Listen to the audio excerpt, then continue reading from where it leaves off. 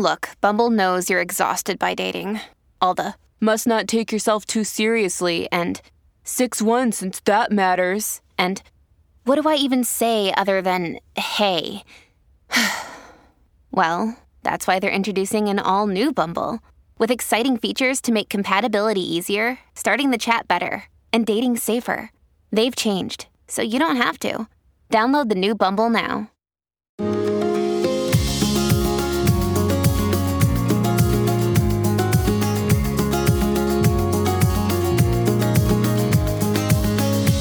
You are listening to the Thoughts from a Page podcast, which is a member of the Evergreen Podcasts Network. My name is Cindy Burnett, and I love to talk about books with anyone and everyone.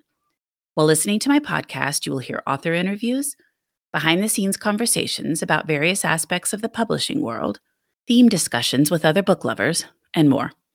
For more book recommendations and a complete list of all of my interviews, check out my website, thoughtsfromapage.com, and follow me on Facebook and Instagram at Thoughts From a Page. On the first Thursday of each month, I will be interviewing someone in the publishing world about his or her job and what it entails. I will be speaking to literary agents, audiobook narrators, editors, people in marketing, bookstore reps, and more. For today's behind-the-scenes episode, I am chatting with Fareeda Bullert, Senior Marketing Manager at Berkley. Fareeda is a native New Yorker with 8 years in publishing across publicity and marketing. Her passions include highlighting and supporting diversity, equity, and inclusion inside and outside the workplace, and mental health advocacy.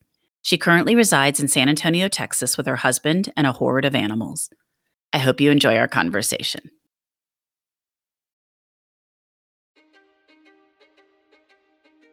History is complicated. The story of human progress is long, messy, and riddled with controversies big and small. On Conflicted, we dive headfirst into history's most infamous events and contentious figures. We try and untangle the good from the bad, the fact from the fiction, and the monsters from the misunderstood. Was Genghis Khan a murderous butcher or a civic pioneer? Did the Allied powers go too far in firebombing the German city of Dresden at the twilight of World War II? And how did the Marquis de Sade acquire such a sinister reputation? And was any of it true? These are just a few of the tough questions we wrestle with and investigate on Conflicted. So if you love history or just enjoy a good story, please join me, your host, Zach Cornwell, for a fascinating new topic each and every month. Conflicted, a history podcast, is available on Spotify, Apple, or wherever else you get your podcasts. I hope to see you soon.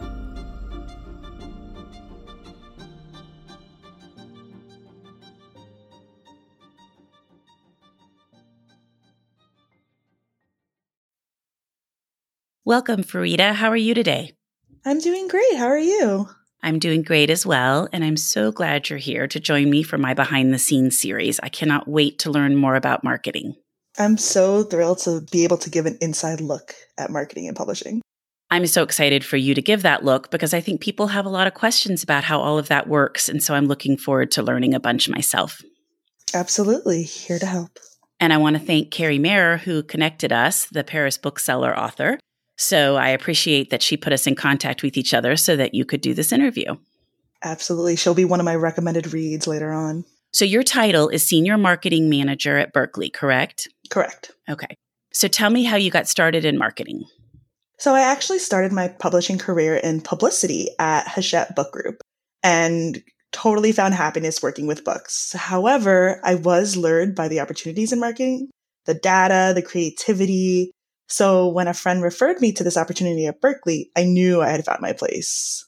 I'm so lucky to be part of such a forward-thinking and supportive team at Berkley and PRH. I read so many books by Berkley, so I was thrilled to pieces that we got to speak because it is an imprint that I work a lot with. So it's neat to be able to learn a little bit more about the behind the scenes there. Mm-hmm. So before we dive into the marketing questions, can you give me a good description of what the difference in marketing and publicity are? Yes, and we get this question a lot. I know. I hear people talking about it all the time. So publicity is a powerhouse on their own. They pitch the book for review opportunities, events, essay ideas for placement. So when you see an author interview on TV or read a review in a publication like the New York Times Book Review or She Reads, for example, that's all publicity. While marketing works on advertising, consumer and industry outreach, both pre-pub and at launch. We want to build buzz prior to and after on sale. So if you've seen an ad for a book as you scroll online, or perhaps you've entered our fantastic sweepstakes, that's all marketing. So sometimes I get contacted by publicity and sometimes I get contacted by marketing. So there must be at least a little bit of overlap. Absolutely. There definitely is, especially these day and age as like influencers kind of overlap between both. So we do work in tandem with them a lot. And that raises another one of my questions, which is who makes up the publishing team? So you have a book, say The Paris Bookseller for Carrie Mayer. Who all at Berkley is on her publishing team in terms of the jobs? So when we refer to a publishing team, we generally refer to the editor, the publicist, and the marketer who are assigned to the book. And these are the folks that have the most direct contact with the author. This doesn't mean that, our art department or sales might not be reaching out to the author, but when we mean publishing team, we mean that trio. And they work closely together. Correct. Got it. So what makes a good marketing manager?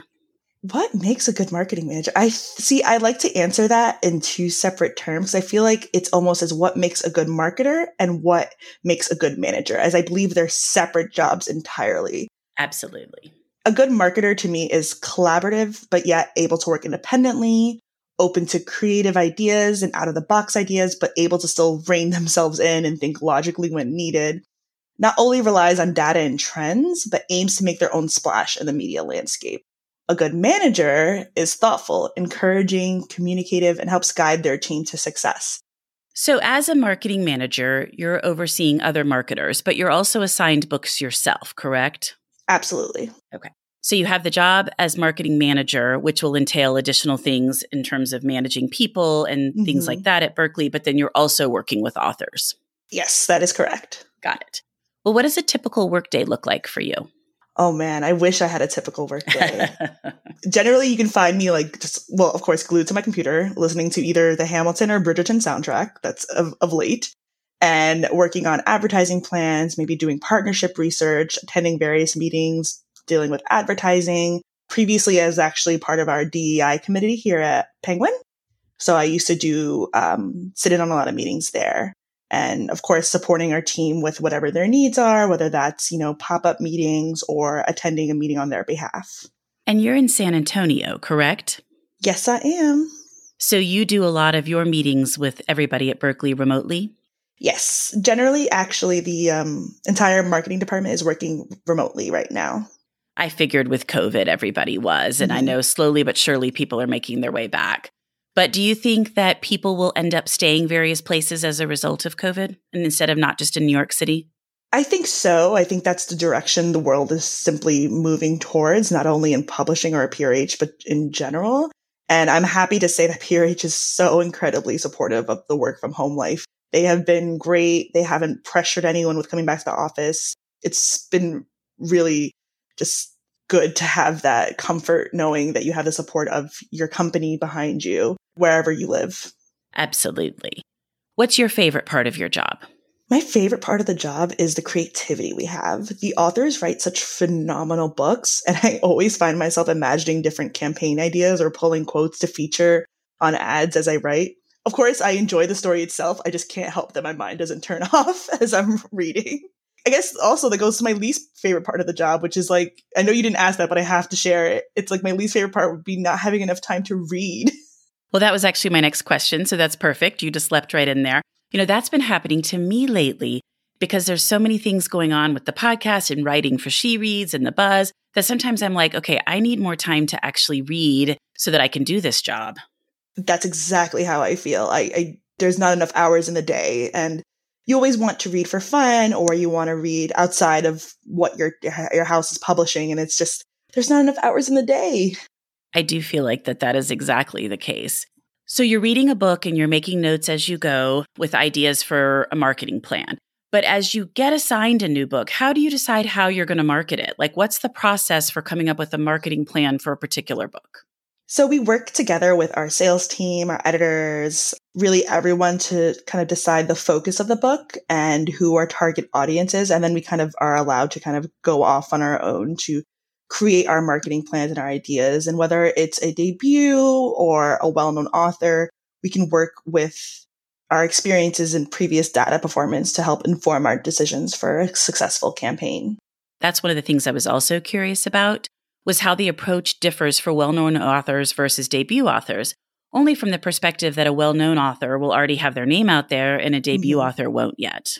Yes. And what's really great is like well-known authors have this established audience, so we know who their reader is.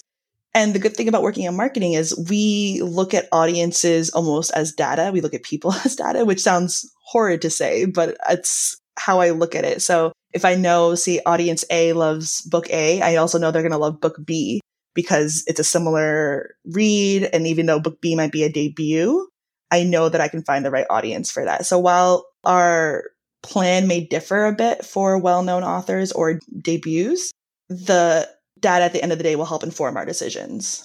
And we use other things like if they are, say they have connections with booksellers or if they're influential in other spaces, we try to use as much of their own personal experiences to help inform our advertising and marketing plans. So how do you gather that information from an author?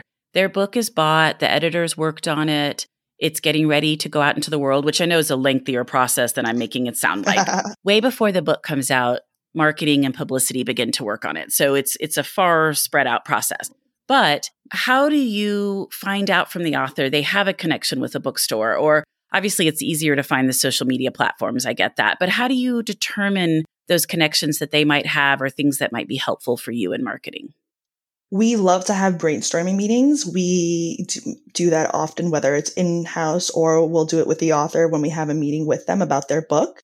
Additionally, we'll ask them to fill out an author questionnaire, which has a bunch of questions such as like, are there any influential media that will be helpful for publicity? Are there any stores or libraries that you have partnered with in the past or have good contacts with? We ask that all in advance.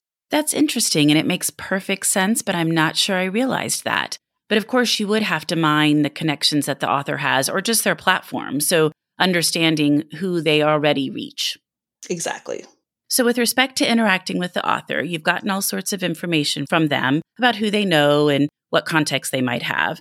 What about author blurbs? I'm always so curious about that. Who is responsible for asking for them or trying to organize them? The editors are. Oh, really? Mm-hmm. Oh, that's interesting. So that may not be something then that you know a ton about, but do they reach out? Do they ask the author to reach out? Do you know? They do a little bit of both. It's almost similar to mining for influencers. It's reaching out to maybe the author knows another author in their genre space that the editor may not know. So it may go through the author to ask for a blurb, but generally the editors will ask the authors or the editor for those other authors to consider for a blurb. Oh, that's so fun. I just had no idea how that worked. And it's interesting to me sometimes the division of labor and who's responsible for what. Absolutely. So what about getting the book into Indie Next or celebrity book clubs? Who handles that? Or who handles the pitching for that? We work diligently doing outreach, and we work in tandem with publicity for celebrity book club picks and Indie Next picks. You decide who's going to be the one to pitch Indie Next to different influencers or booksellers, I guess, really, for Indie Next, and then who you're going to contact for the celebrity book clubs. Yes, pretty much. Yeah. Indie Next is such a monster on its own. And celebrity book clubs are actually handled by our publicity team. So while we can do our pitching, while we can do our outreach there, sometimes it's left up to the mysteries of the universe as to how certain titles are selected. So we could do the work, but it's only so much we can do. Absolutely. And with respect to Indie Next, I'm actually affiliated with a bookstore, so I get all sorts of Indie Next emails. And I think most of the time it seems like they come from marketing. Mm-hmm, that's correct. So I love looking at the Indie Next list and seeing who's picked. That's probably my favorite place to look for recommendations. Oh, we always are celebrating here when one of our books hit Indie Next. It's always a joy to know that booksellers love the book as much as you do. Absolutely. And it's also just such a good validation because you know they're going to be selling it like crazy, and other booksellers that maybe weren't as familiar with the book will see the Indie Next list and then pick that book up. So I just think it's such a powerful tool. I agree. And then I guess on celebrity book clubs, the publicity handles it. There has to be a whole process for that, like the right person you contact for Jenna, the right person you contact for Reese. I mean, I'm assuming it's pretty streamlined. It is streamlined, but it is handled by publicity. Yeah. Do you think those celebrity book clubs are helpful? I think celebrity book clubs are wonderful and that they can highlight great works to large and influential audiences. And it seems to make such a difference most of the time for the books that are picked. I mean, they end up showing up on the New York Times bestseller list a lot, it seems like. I was going to ask you which one's best, but I think it's really all relative because it really depends on the type of books that you like and what you're looking for. And I think it kind of comes in waves for me. There'll be like GMA for a long time. I really love their picks. And then sometimes I'll have a run with Jenna. So it just really varies. Absolutely. And I think that's what's so great about having so many book clubs out there, because you're introduced to so many different works that perhaps you weren't introduced to before, simply because there are so many books out there. And, we're all struggling with our TBRs. So when GMA shares something or Reese, it's always nice to be like, oh, that's something I should pick up. And I'm glad that they highlighted this important read to me. I agree. And there's also, as you know, so many books out there. And so it's just wonderful that there are people out there trying to promote them. Mm-hmm, absolutely. With big platforms, Yes, it brings us joy to know that books are still very important to society out there. Absolutely. Well, COVID changed a little bit with marketing and publicity in terms of everything was digital for a while, but it seems like now there are some paper galleys again. Do you think that will stay? Like, what do you think the future of that looks like? I'm not sure, honestly. I wish I could give you an answer, but I think ever since, COVID started, it's when you try to predict something, it's changed like 2 weeks later. So if things were to stay the same, I think we will continue to have print galleys, but I also think that digital galleys have given us the opportunity to reach more booksellers, to reach more librarians, to reach media. And I do feel like folks have really opened up to digital first. Certainly, it gives you more flexibility. Absolutely. It's interesting because at the beginning of the pandemic, a lot of booksellers that I was interacting with were saying, well, I guess this just means print galleys are dead. But I don't think that seems to be the case at all, because I've definitely been getting a bunch of print galleys again. So it's interesting that thankfully that didn't come to pass. Now, I like both. I actually read both. I prefer print, but I do read digital a fair amount. And sometimes it's easier for me to kind of dip my toe in to make sure I'm going to like the book before I ask for it. I've been trying to really try that a little bit more if I'm kind of on the fence about a book. So there's definitely positives for both. Absolutely. I agree. And one thing that I know frustrates influencers from time to time is NetGalley in terms of, whether they get approved or they don't get approved for a book. Who handles that at Berkley? So both departments actually work on NetGalley. And by both, I mean marketing and publicity. Because NetGalley is used by media and booksellers and reviewers, etc., we both use it. So if you're having trouble on NetGalley getting approved, my suggestion is to make sure your profile is up to date, that you have links, that your bio is up to date, all that information is in there, because otherwise then we'll just have to deny you based off what you have. And I do think every publisher is different and they have to look at kind of what their needs are and how they want to handle things for sure. But I just think it's always so interesting. Now I'm a bookseller listed there, so I don't usually have a problem. But originally, it would seem so random sometimes as to why I would be approved and why I wasn't. But I know there's so much more going on behind the scenes than I would realize. Yes, there usually is. And there's a limit per book for the number of galleys you can approve on NetGalley. Is that right? Correct. So I know that sometimes factors in as well. Yes. So if you were denied, then we apologize. It's just bandwidth and what we're limited to. And timing. Sometimes I'll learn about a book much closer in time to the pub date than another book. Mm-hmm. And so it may be by then that you've already used up all of your widgets. Exactly. That's another thing that you were talking about earlier in terms of targeting a particular audience because they liked book A, they're going to like book B. I always find that kind of interesting because I read across a wide range of genres.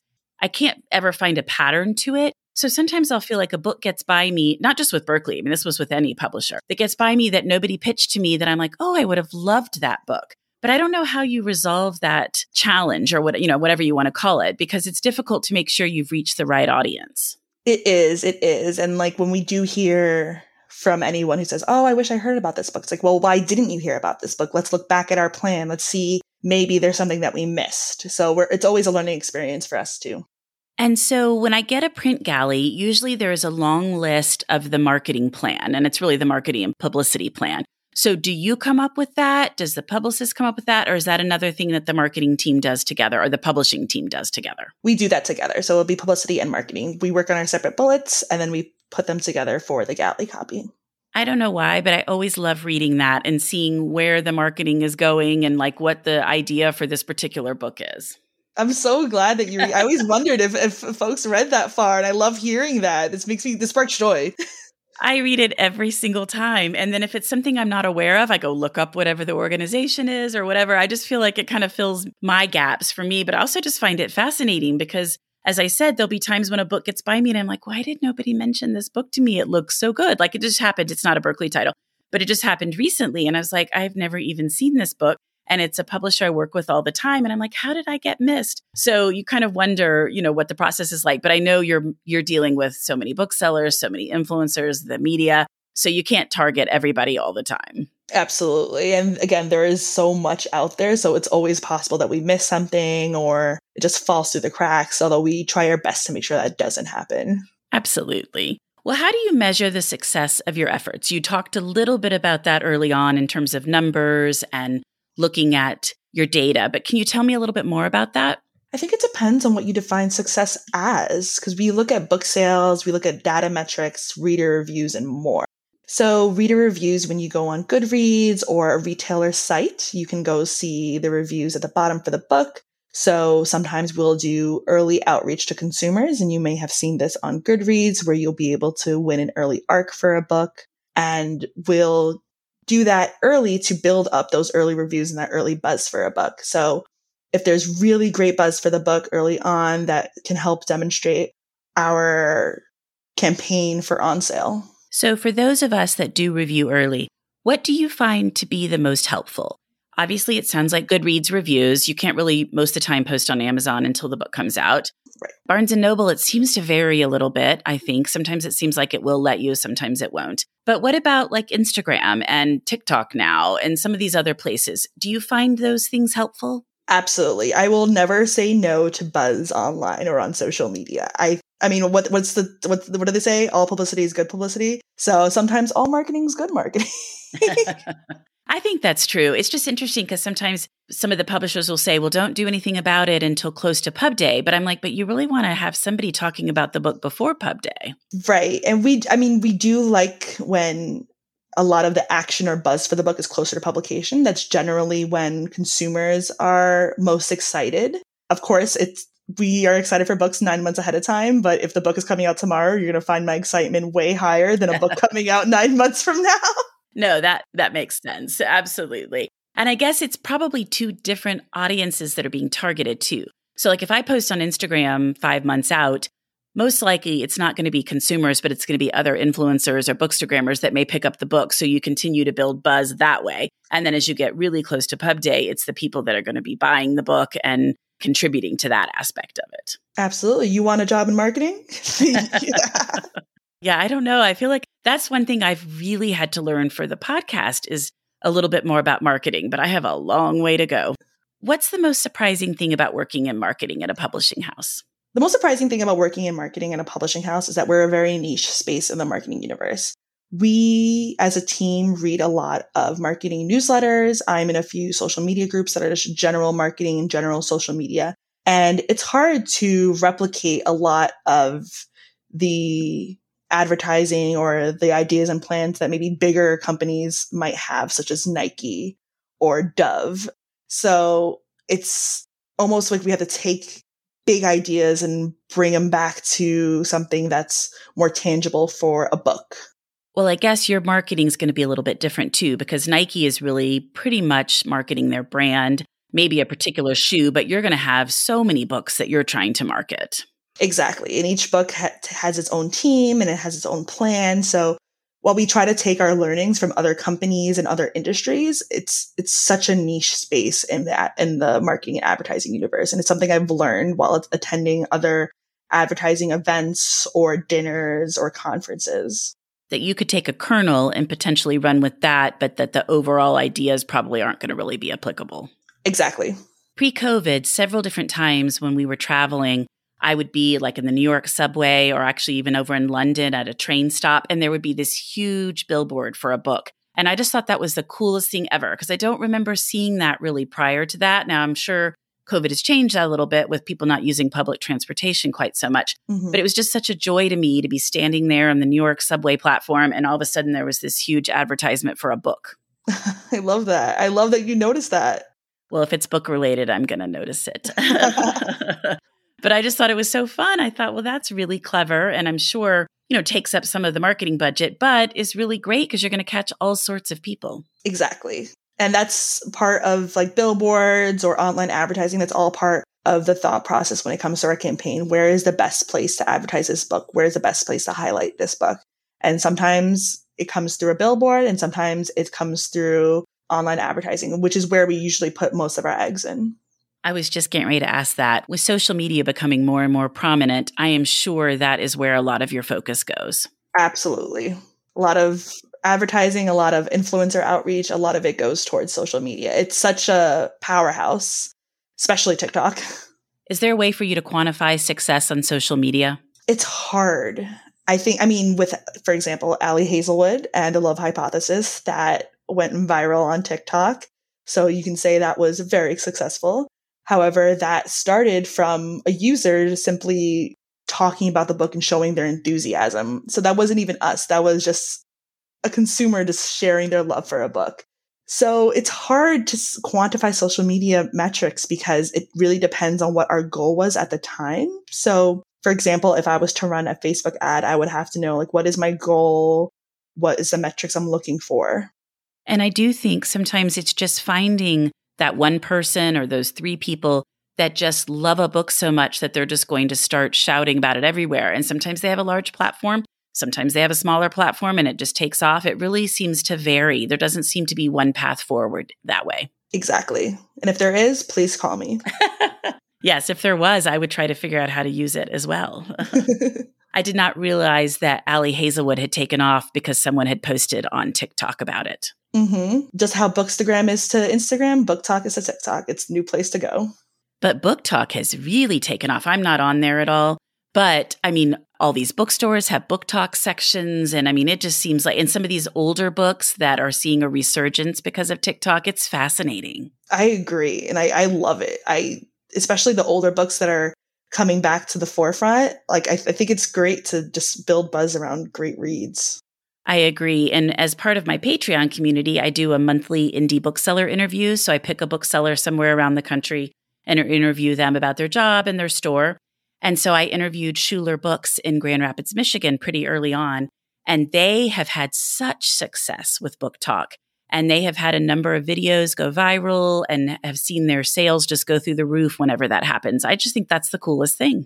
I agree. Oh, I love hearing that. I'm going to have to check them out. Yeah, they're delightful. I really enjoyed speaking with them, and they have really just pushed the boundaries of creativity and finding different ways to market. So, and it's interesting because that is another thing I have found when I have interviewed a few of these booksellers is they find college age interns who are going to be much more familiar with TikTok, and they kind of let them, they work with them, but let them kind of guide what the videos will look like and what's going to happen. And it's been really successful. That's really smart of them.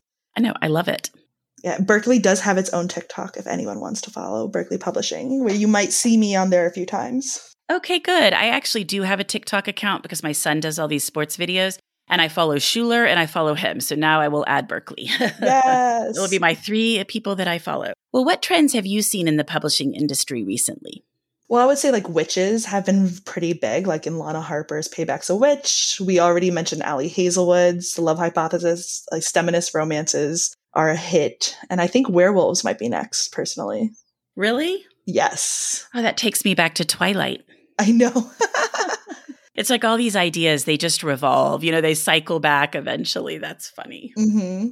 My daughter loves Ali Hazelwood and is so excited that she has a new book coming out. And then she had some novellas that were in Libro FM that I grabbed for her. So she's a huge fan. She studies STEM herself. And so she just thinks it's so great to see those stories. Oh, I love that. See, these are the stories that I love hearing. To reach readers with books that reflect themselves. I think that's what's really important. And that's what I love about my job so much is we publish such a diverse collection of books that there really is a book for every reader. And even I'm going to share some insider news. I got to look at our spring 2023 list and we have some great titles on there that are just phenomenal reads. And I think they're going to be life-changing. Oh, yay. That was one of the things you mentioned earlier that we haven't really talked about. How far back you start. So when a book is coming out, say it's coming out August 2022, when do you get assigned it and when do you start working on it? We probably are assigned titles. So let's see, August 2022, that'd be a summer. So we probably would have been assigned last summer. Okay. So about a year out. About a year out, correct. And then you begin working on the marketing plan, the publicity plan. You all work together. When do you really start to implement the beginnings of the plan? At least 6 months prior to on sale. That's just amazing. And I guess it just takes that much time to sort of get everything up and out the door. Exactly. Well, I have loved this conversation. I have learned so much, and it's all just fascinating to me. And before we wrap up, I would love to hear about some books that you have loved and would recommend. Well, first, I have to recommend a historical fiction treat, Carrie Mayer's The Paris Bookseller. It's a beautiful ode to Sylvia Beach, the owner of the Parisian Shakespeare and Company, about the woman who worked tirelessly to publish the famous Ulysses. The second book I have to recommend is a supernatural thriller, Simone St. James, The Book of Cold Cases. If you love true crime with a touch of supernatural spookiness, that read is for you. I love Simone St. James, and I love Carrie too. But we hosted Simone here for our literary salon right before COVID hit in February of 2020. And she's just delightful. And I actually have interviewed both of them for the podcast and really enjoyed both books. Yeah, they're such great reads. And what's even more of a treat is they're such nice people. Like, I love working with great people, and this makes me want to see their books succeed even more. Well, Fareeda, thank you so much for joining me in the Thoughts from a Page podcast. I learned so much, and I really appreciate your time. Thank you so much for having me. I really appreciate being here. Coming up on 5 Minute News, I'm Anthony Davis. You might think it's partisan because maybe it's critical of one side or the other, but it's not. It's just the truth. And I think that's also something that's kind of unusual for Americans listening to the radio or to podcasts, because the news landscape in the States has been so partisan for so many decades. So 5 Minute News is verified, truthful, independent, unbiased, and essential world news daily. Thank you so much for listening to my podcast. If you like this episode, and I hope you did, please follow me on Instagram at Thoughts from a Page. Consider joining my Patreon group to access bonus content and support the podcast. Tell all of your friends about the show and rate it or subscribe to it wherever you listen to your podcasts. I would really appreciate it. I hope you'll tune in next time.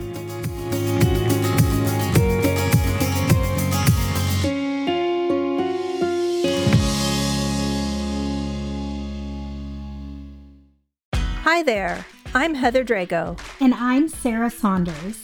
We host the podcast, That's a Hard No, about saying no and setting boundaries. So you can become that true and empowered you that this world needs. Saying no isn't just okay. It's the key to living an authentic, fulfilling life. I'm a licensed professional clinical counselor, so while this podcast is in no way a replacement for one-on-one therapy, I suppose I know what I'm talking about. I'd say so. We talk about learning to say no and set healthy boundaries and how it impacts mental health, physical health, relationships, parenthood, and more. Subscribe wherever you get your podcasts and visit our website, hardnopodcast.com. We're here to help you find your no and say it unapologetically. That's a hard no.